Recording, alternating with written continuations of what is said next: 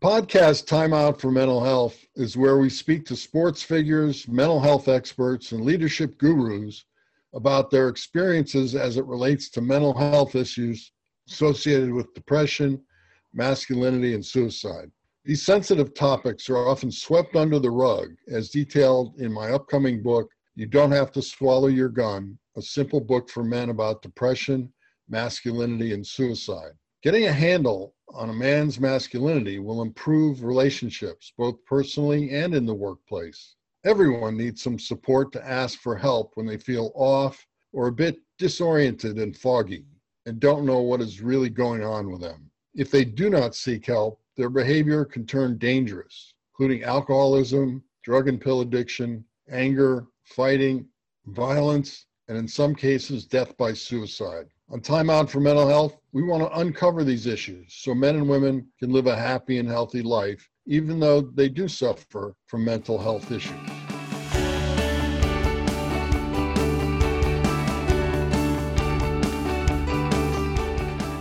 We're happy to have as our guest today, Joshua Copeland. Josh works with leaders who struggle with inner happiness and peace. He shares his own story of tragic losses and triumphant success to help others identify the root of their issues and create an action plan. His story is one of success, failure, and perseverance.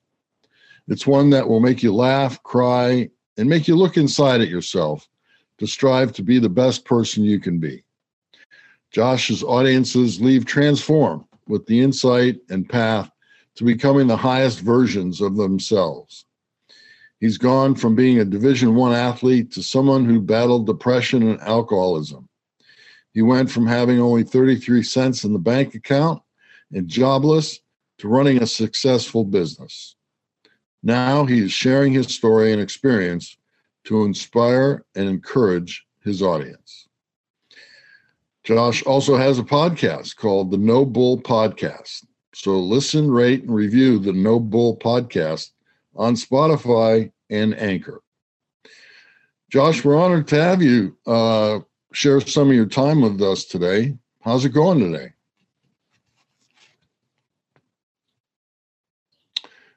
You're muted. Josh, you're muted. Okay, I apologize. I muted while you was talking. Yeah, so sorry, Tim. How are you, man? I'm honored to be here. It's a beautiful day here in Ohio. Can't ask for better weather. Can't ask for better time than any time to really speak about this topic. I love your work, so it's truly an honor. Great. Well, we're glad you're here and want to kind of do a deep dive so that we can help some others. That sounds great. Josh, your work is unique and it's very important, but I want our listeners to fully understand what you do and why it makes a difference to the average person. Can you explain that? Yes. So I started a company called Learning to Cope, and it's a play off my last name, but also coping with anxiety, depression, things of that nature in 2017. So I played football at the University at Buffalo, and I graduated from there in 2012. And when I got done playing, I had a hard time figuring out an identity outside of sports. I had played sports since I was 5, 6 years old, all the way up until 22, 23. So that's a long time to be to do something, right? Anything. A regular 9-to-5 job, you put in 30, 40 years, you can retire. So, when you're something from a child and everybody that I met from 5 or 6 to, even now, I met in some way, shape, or form through sports, whether it was a coach or coach's family, outside of like my immediate family. And so that became who I was, because I saw that I was always a people pleaser. Right. I never wanted people to be mad at me. I never wanted people to be upset. And I saw that sports, because I was fairly good at it, was a way that I could connect with people and that I can kind of make people happy in a way by watching us win, watching me play. And so I never took time to figure out who I was outside of that. So when that was all gone, I truly, truly struggled with just identity. It was a full identity shift, an identity crisis. And when you're it's a delicate point when you're at a point where You're trying to be somebody you've never been before, and you're holding on to who you used to be, right? So it's a very delicate space, and a lot of things can happen if you don't have the right tools, or if you're not asking for help, or you don't even want to ask for help. So I truly struggle with that. And then I started talking to some of my teammates, and one of the guy you mentioned my podcast, I'm actually doing the podcast with, he struggled really heavily with it as well. So I was like, there might be something here. And I started talking to more teammates, and I realized that it's across the board. And then I started speaking to athletes, and I got asked one day to speak to a group of professionals.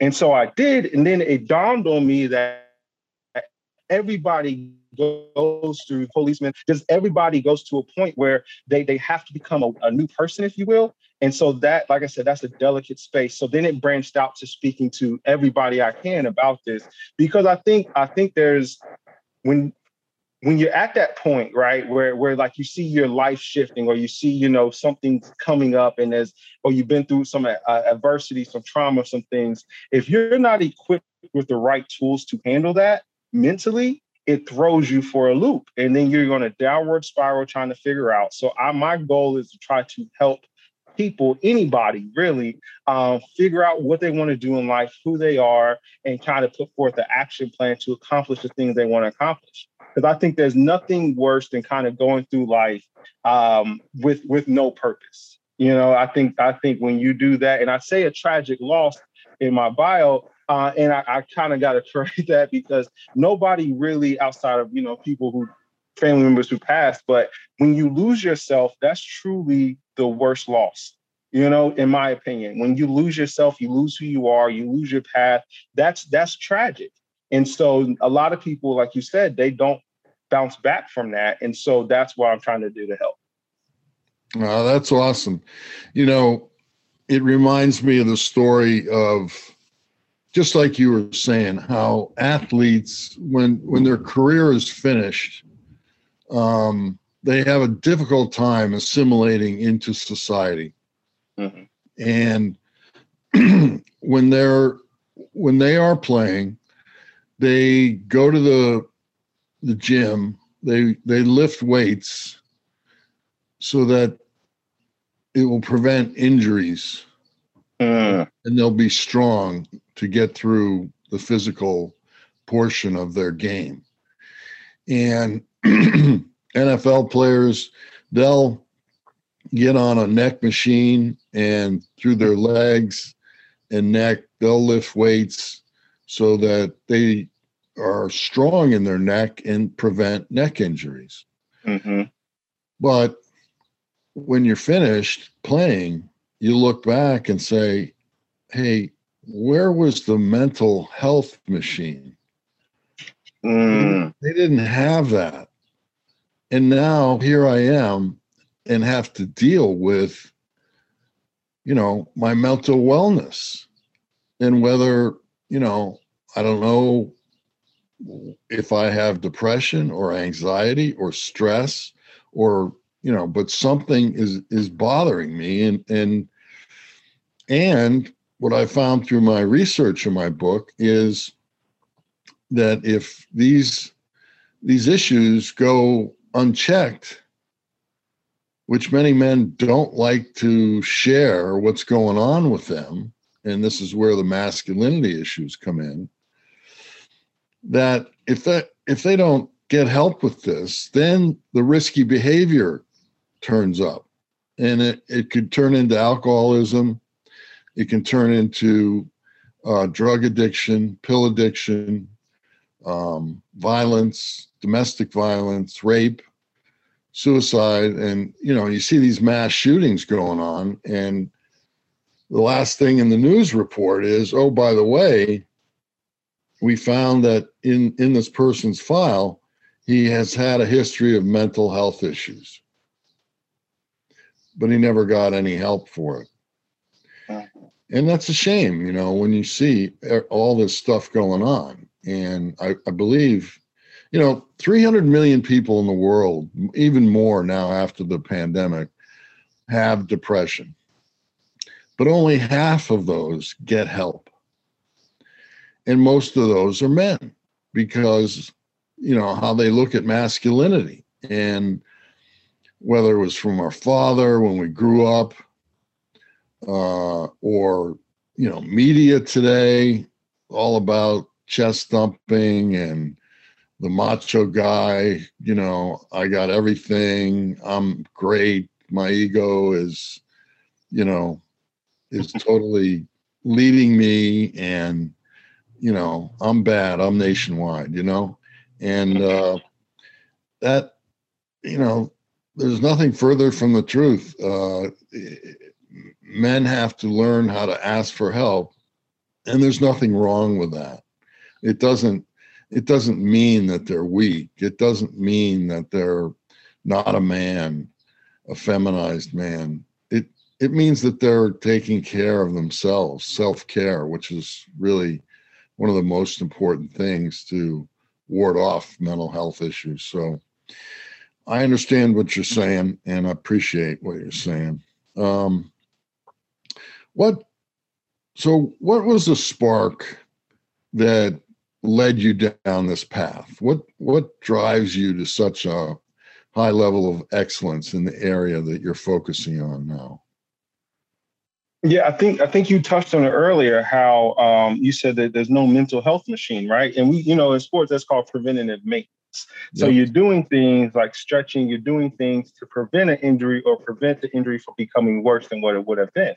And so you're right. In sports, in life in particular, we don't ask for help. We don't do the things to secure our mental and our mental state of mind on a daily basis that we need to do to handle all the adversity, to handle things that come up. So once I saw that, obviously, I went through my depression, I went through my alcoholism, anxiety, and I realized that I never knew what to call it. I couldn't put my finger on it.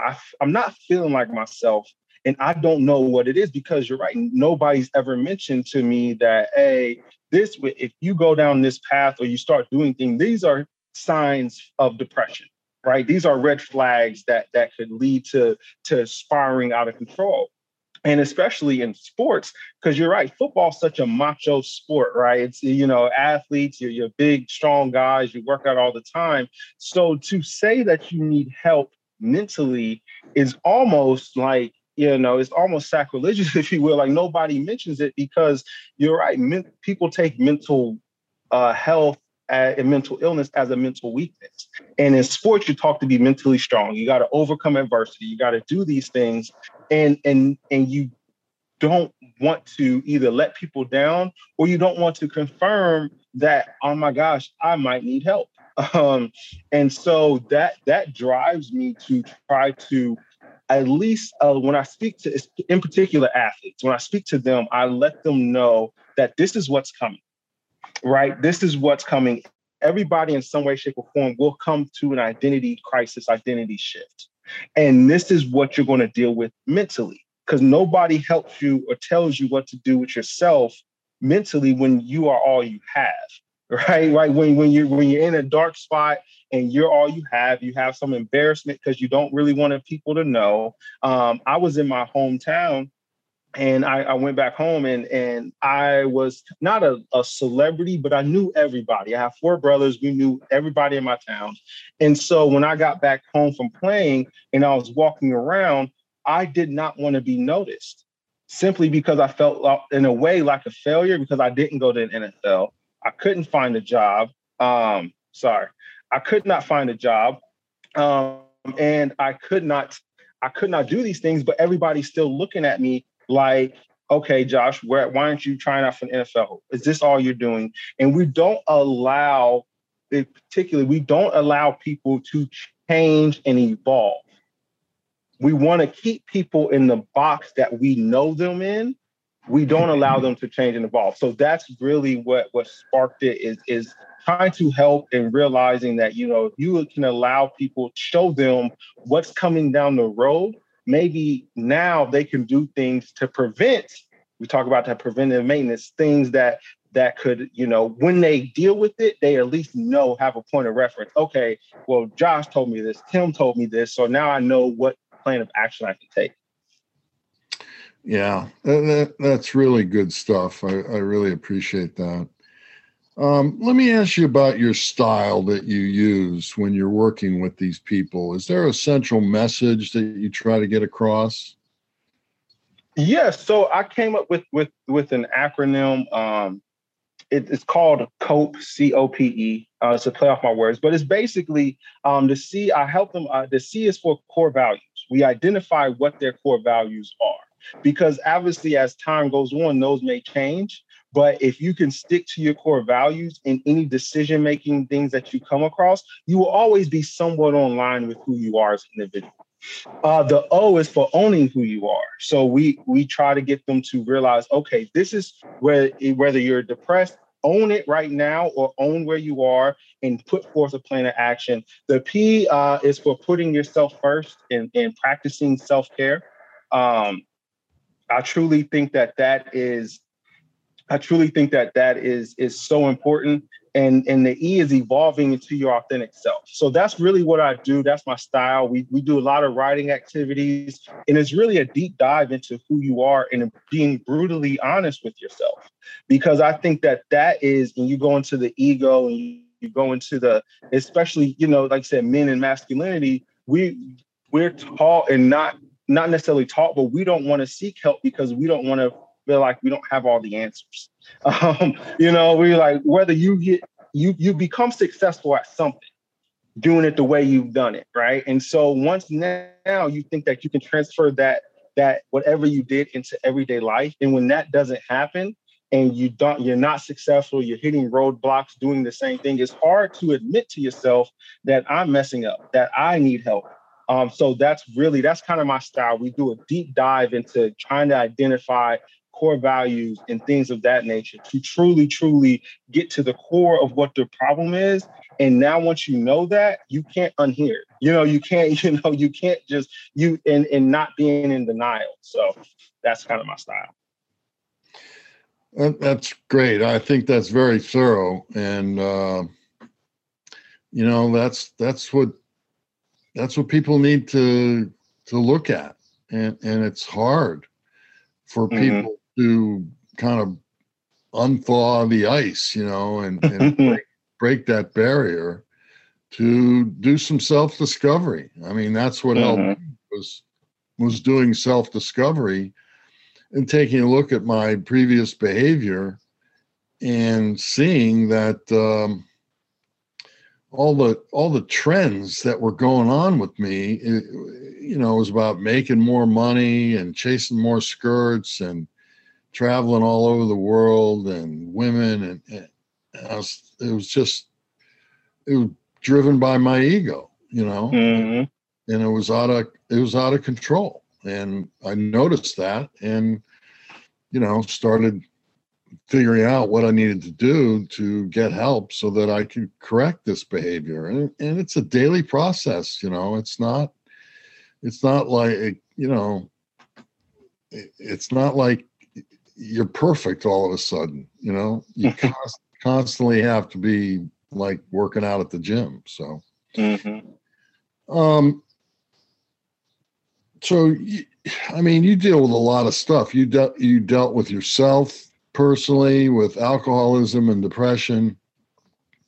You deal with clients in this area, and I'm sure that your feelings and emotions are deeply affected when you're in that space. And I'm wondering how you deal with that. Did you ever ask for help with that, and why or why not? So that's a great question. Like I said, when I was going through my depression, and so I was never a drinker in high school or college. I was always the designated driver. I never picked up a drink. I was like laser focused. Okay, I'm an athlete. Like this is for me to maximize my full potential. So then once I got done, and like I said, I was lost for who I was as a person. I was like, there's nothing stopping me from drinking. You know, and he's like, why not? And that's the only way I could look myself in the mirror if I wasn't the person I was looking at, right? I didn't know who I was looking at in the mirror. So, and so there was a couple instances that truly got me to realize, okay, I need help. And I never truly went out and saw, you know, a therapist or did. My therapy was talking to people. That was my therapy, sharing my story, hearing their story, starting a dialogue that helped me out. And so I got pulled over for a DUI in my hometown, and I knew all the cops. So I was like, if I'm a mile from my house, if it's this cop that I know, they're gonna, you know, let me walk home or take me home. And it was actually a state trooper. And as I'm doing the sobriety test, my high school classmate pulls up and he's coming for backup. And I saw the look on his face of disappointment. And I was like, okay, I'm in a tough spot. You know, like I went from being an athlete and now somebody knows, because it's easy to hide it. You know, if you are trying to put forth this facade, you're trying to put forth this image, it's easy to hide it sometimes. And now I was like, oh my gosh, somebody knows. And then the second instance that truly threw me, alcohol wasn't doing it for me. So now I started smoking. And then one night I was really drunk, I was high, and I had a full-blown panic attack. And so I'm running down the street. It's January 18th in Ohio, so it's cold. And it's 3 a.m. I'm running down the street trying to get to my house. I'm about 5 miles from my house. And the whole time I'm thinking, who can I call? And I was like, I can't call my mom because now she'll know. Can't call my dad because now they'll know. They'll panic because I'm freaking out at midnight, you know, at 2 a.m. Can't call the police because now it gets out that a local star in my hometown is now dealing with all these, you know, this addiction and alcoholism. So at one of my weakest moments and lowest moments in my life, after being a people pleaser, there was not many people I could call on. And so I actually ended up calling one of my friends from Buffalo, and they talked me home. But that dawned on me that if I don't get help for myself, I'm gonna end up either in jail, an addict, or I'm gonna end up dead. And so that truly changed everything for me. And then I started speaking, and that's been more therapeutic than anything I probably could ever do. Yeah, that's a great story. And I appreciate your vulnerability telling everybody that. Well, you mentioned your father, and I want to ask you how you would characterize your father as a man. Was he tough on you? Did he ever show you love, discuss his emotions and feelings? My father's a great man. My father is an amazing, amazing man. We grew up, it was a lot of us in the house. And so he worked 2 or 3 jobs. So we knew he loved us. You know, we knew that he loved us, and he was more through action. So he showed, okay, you know, as a man, you have to provide. As a man, you have to go to work even when you don't want to, especially when you have responsibilities. So it wasn't until I got older that we really sat down and had some conversations about certain things that he went through, certain instances as a kid that I remember. I asked him, like, what was going through your mind here? And so, yeah, my father's a great man.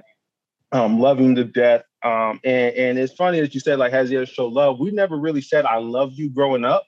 But as I got older, we say it every time we go off the phone. And I think that that's key because I worked with high school students and you know, who don't have a father figure or, you know, in their life, and they're constantly lost. So to have somebody that I can draw on for advice, to have somebody who's vulnerable enough to say, I love you to your son, it's amazing. And that kind of helps what I do and being able, okay, well, if whatever, it just allows me to have a blueprint for how I want to go and how I want to raise my daughter.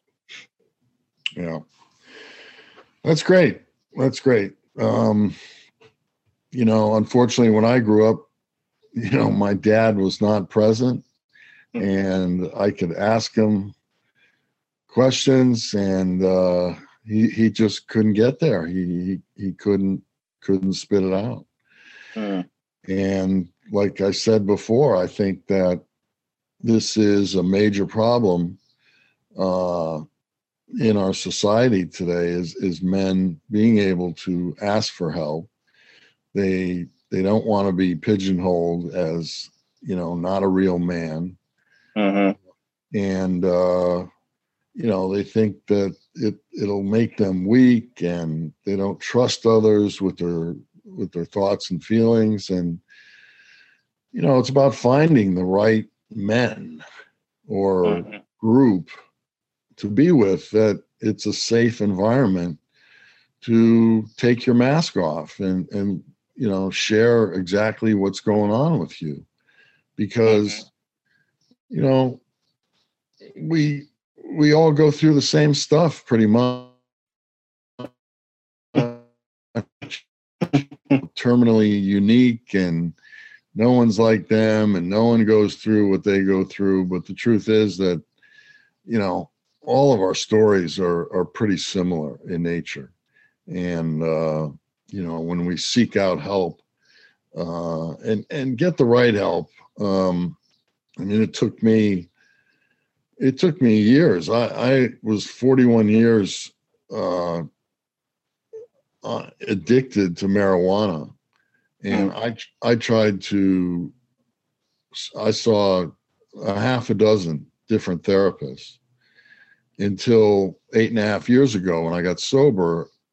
And the guy took 4 months we talked once a week, and he did all this research on me to then make a diagnosis that I had severe depressive disorder that's reoccurring. Mm-hmm. And that was the spark that led to all my addictions. And once he arrived at that and prescribed a solution, my life's never been better. You mentioned the authentic self. And, I was leading a double life before. I was a television executive negotiating, hundreds of millions of dollars in contracts for Fox. And at the same time, I was getting high before, during, and after work because of the stress and the anxiety and the depression that was going on within me. And, leading a double life, that's so difficult. It wears on you so much. And now that I've let that go and received the help, I feel like every day I become more of my authentic self. And that's why I'm so vulnerable in my story, because it's the truth. I lived it. I don't care what other people think. I'm just trying to be of service, and through my story to help other men and women to realize what it takes to have, happy and healthy relationships, even if they have mental health issues. It can be managed. It doesn't mean you're weak. It doesn't mean that your life's over. You get help, you can manage things. And just one side note before we move on, and that's, that most of the feedback I get online is from women who applaud what I do, because they're so often the victim of this, toxic masculinity that, men talk over them and, don't value what they say and don't want to listen to them, don't want to empathize with them, don't want to ask them questions, so that the woman feels like she's not heard, and thus she's not happy in the relationship, whether it's at home or in the workplace. I mean, the stuff that goes on in the workplace today, this toxic masculinity is alive and well. A lot of people think, oh, it's changed. Well, that's bullshit. Women today are talked over in the workplace. They'll go and talk with their supervisor and say, look, I've got this idea, and they'll explain it. And the guy will sit there and say, you know, that's a good idea, but you're a woman. And that's just downright hideous. And, you know, the real man and the real leader of his team allows a safe environment for everybody, including women, to be exactly who they are and not be intimidated by who they are, and blend everything together for, you know, just like 11 guys on the football field. You know, everybody's got their role so that play, you know, the runner can get through the hole and score a touchdown. So it's something that really it's bothersome to me, and that's part of the reason why I do what I do, is because I see what's going on, and you know, the organizations are the ones that lose. Their productivity is 20 to 30% less because they're not assimilating women or genders or people of color into their team so that they can get full results that, you know, affects their profitability and their revenue. So it's an issue, and you know, it's a universal one, and that's my mission, is to get the word out there that, you know, this can be resolved, and it's not as big a mountain to climb as you think it is. So let me ask you about abuse and what role you think abuse plays in this physical, mental, emotional position that we find ourselves in during life. I once I left my home and went to school, I realized that I was abused physically and verbally and emotionally, but I didn't realize that was why I was smoking pot all the time, because it made me feel, you know, better. But I didn't, you know, that was the effect. The cause was this severe depressive disorder that, you know, I don't know for sure, but probably the root was the abuse that my mother and father, you know, kind of threw at me. So what do you think the role of abuse is in this whole area? Well, Tim, I love what you do. I'm gonna say it, you know, again, I love the work you do, and I think that it's so important. And you know, abuse, I think, plays a big role, especially if you're abused as a child, or as a teenager, whether it's physical, emotional. You know, you're that, because as a child and growing up, you're earning for approval, right? You're earning for, especially from your parents or loved ones, you're looking to get approval. You're looking to not disappoint. And you're such at a vulnerable state mentally that your mind hasn't fully developed. So when you go through any sort of trauma, you might suppress it, and then it shows up later in life. And so I think that is key.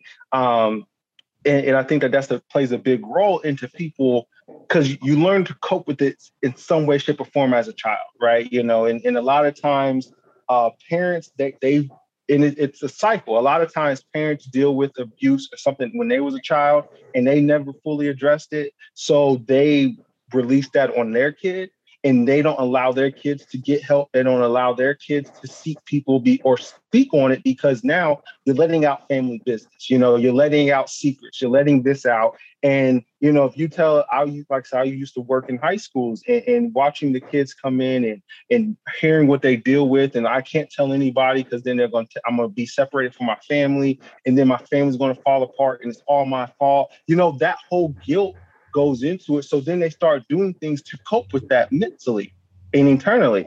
And they don't do those healthy. They don't do it healthy.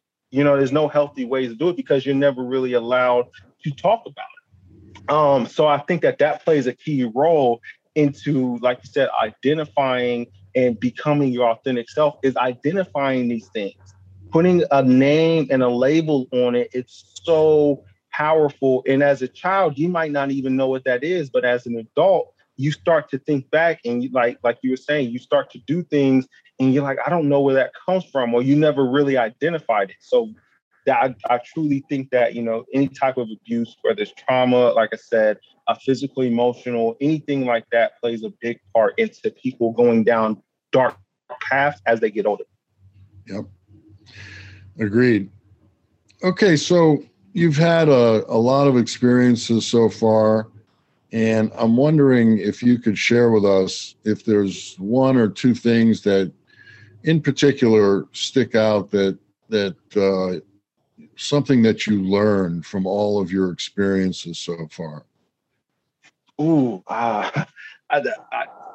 it's hard to pick just one, because you learn stuff from people all the time. And if you come with an open mind, right? If you come with an open mind and you put your ego at the door, you can learn a lot of things. So there's, I'm gonna say two.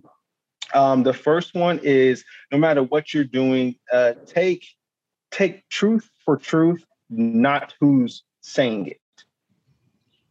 I think that that's huge, because I think that a lot of times we get caught up in who's saying it and not what the actual truth is. And then our emotions get into it, and then we're blocked off. We don't want to hear it. We're not taking to their advice. And like you said, a lot of times in the workplace, women are overlooked, but they have really great advice. You need that to get a whole picture and try to solve a problem holistically. Right? You need every angle. And if you're only looking from it one-sided, you're truly only doing things that truly, like, let's say in teams, when I talk to leaders and people from a team, I preach that you have to get everybody's opinion, because they're looking at it from different angles. And I would not, my wife and I, we look at things completely opposite. But I would not be where I'm at if I didn't take her advice, because she looks at things very, very differently than I do. And she may see things that I do not see, because I'm more of a big picture, big goal person. I don't really care too much about the details. And she's like, no, you have to do this. And I'm like, that makes sense. So being open-minded to hear it. And the last thing that I would say is learn to put yourself first. And that does not mean that you're selfish.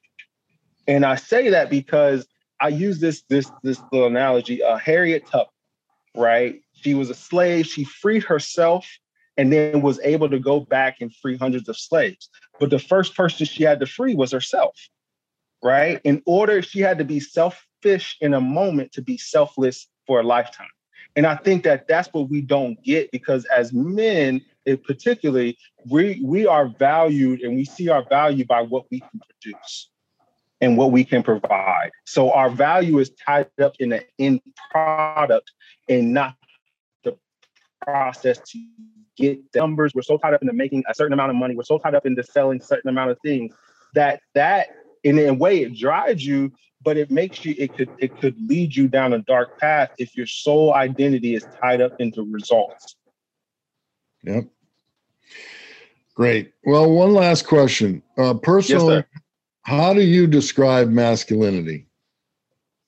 That's a tough question, because there's no universal answer for it. There's no universal answer for this is what masculinity is. But for me, I would say finding out who you are and finding out what your strengths and weaknesses are and working on those. Because I think that masculinity is so tough because there's no universal thing. People put what they think it means, and people put their own opinion and agenda on it. And that can be, they use it to manipulate and try to do things because, you're told being a man is never to show emotion. That's soft. Never be vulnerable because people take advantage of you. Well, that's the complete opposite, in my opinion. Being true strength is being vulnerable and showing who you are and working on yourself. So to me, that's what masculinity is knowing who you are, identifying that and working on those things and playing to your strengths but also working on your weaknesses. So it's like it's a twist to it. So that's kind of how I would define that. All right. That's good. I'm going to give you my 2 cents. Yes, sir. I see it as 3 elements that a man has to master in order to be walking down that path of masculinity. And one is strength, that, we all know that men, can lift heavy objects and boxes and pianos down the stairs, but also strength in knowing that he has to have certain discussions with people in his life, whether it's his wife, his daughter, people at work. And he knows that the truth needs to be spoken, even though the other person might not be comfortable with that discussion. And another side of the triangle or the elements is a man needs to have a sense of humor. He needs to take life, lighten up a little. Not everything is so serious. And, life is to enjoy. It's to have fun and enjoy. And so many men are wound so tight around who they are and what their image is and what other people think of them. And, are they successful at work and blah, blah, blah, blah, blah. And, they got to relax and enjoy. And the third one is spirituality. I think that no matter what the man chooses for his connection to something higher than himself, that he must make that connection as a grounding tool to be able to go there when things go awry and you're off track. And for me, I pray and meditate and try and, quiet my mind so that I can listen to the messages that I believe, my God or higher power, is trying to communicate to me, that are all around me all the time. But, sometimes I get too busy and don't take the time to, quiet my mind and listen to what, the next step is in my life according to God. So if a man has those 3 qualities, I think he's on a good path towards masculinity. So, but it's a big topic. It's a big topic. Men really need to talk about it and learn from others and be enlightened about it, because, this egotistical pound your chest, John Wayne, Clint Eastwood style is just, it's getting old. And, people, especially women, don't like it. Well, as you can see, Joshua's story is quite remarkable. He's demonstrated courage, bravery, and giving to his community. I think he's a true role model for our world today. And we're honored to have you on our podcast today, Josh. Do you have any final thoughts you'd like to share with us? Yeah, Tim, it's been an honor. I really love the conversation we're having. And I released a podcast, a teammate of mine. It's called the No Bull Podcast. Please check it out. We talk about everything from mental health and sports, kind of like this conversation, and we dive deep into that. So please check it out. And also, you can find me at joshcopelandspeaks.com. If you would like to further conversation or you'd like me to come speak, please find me there. Cool. Well, listeners, please look out for our podcast, Time Out for Mental Health, wherever you get your podcasts, including the Mental Health News Radio Network and healthylife.net. And keep your eyes out for my upcoming book, You Don't Have to Swallow Your Gun, a book about relationships, depression, suicide, and how toxic masculinity affects relationships between men and women. Please feel free to contact me for personal coaching and speaking engagements through my website, timkrass.com, TimKrass.com. joshwacopeland.com. And don't forget to have fun, everybody.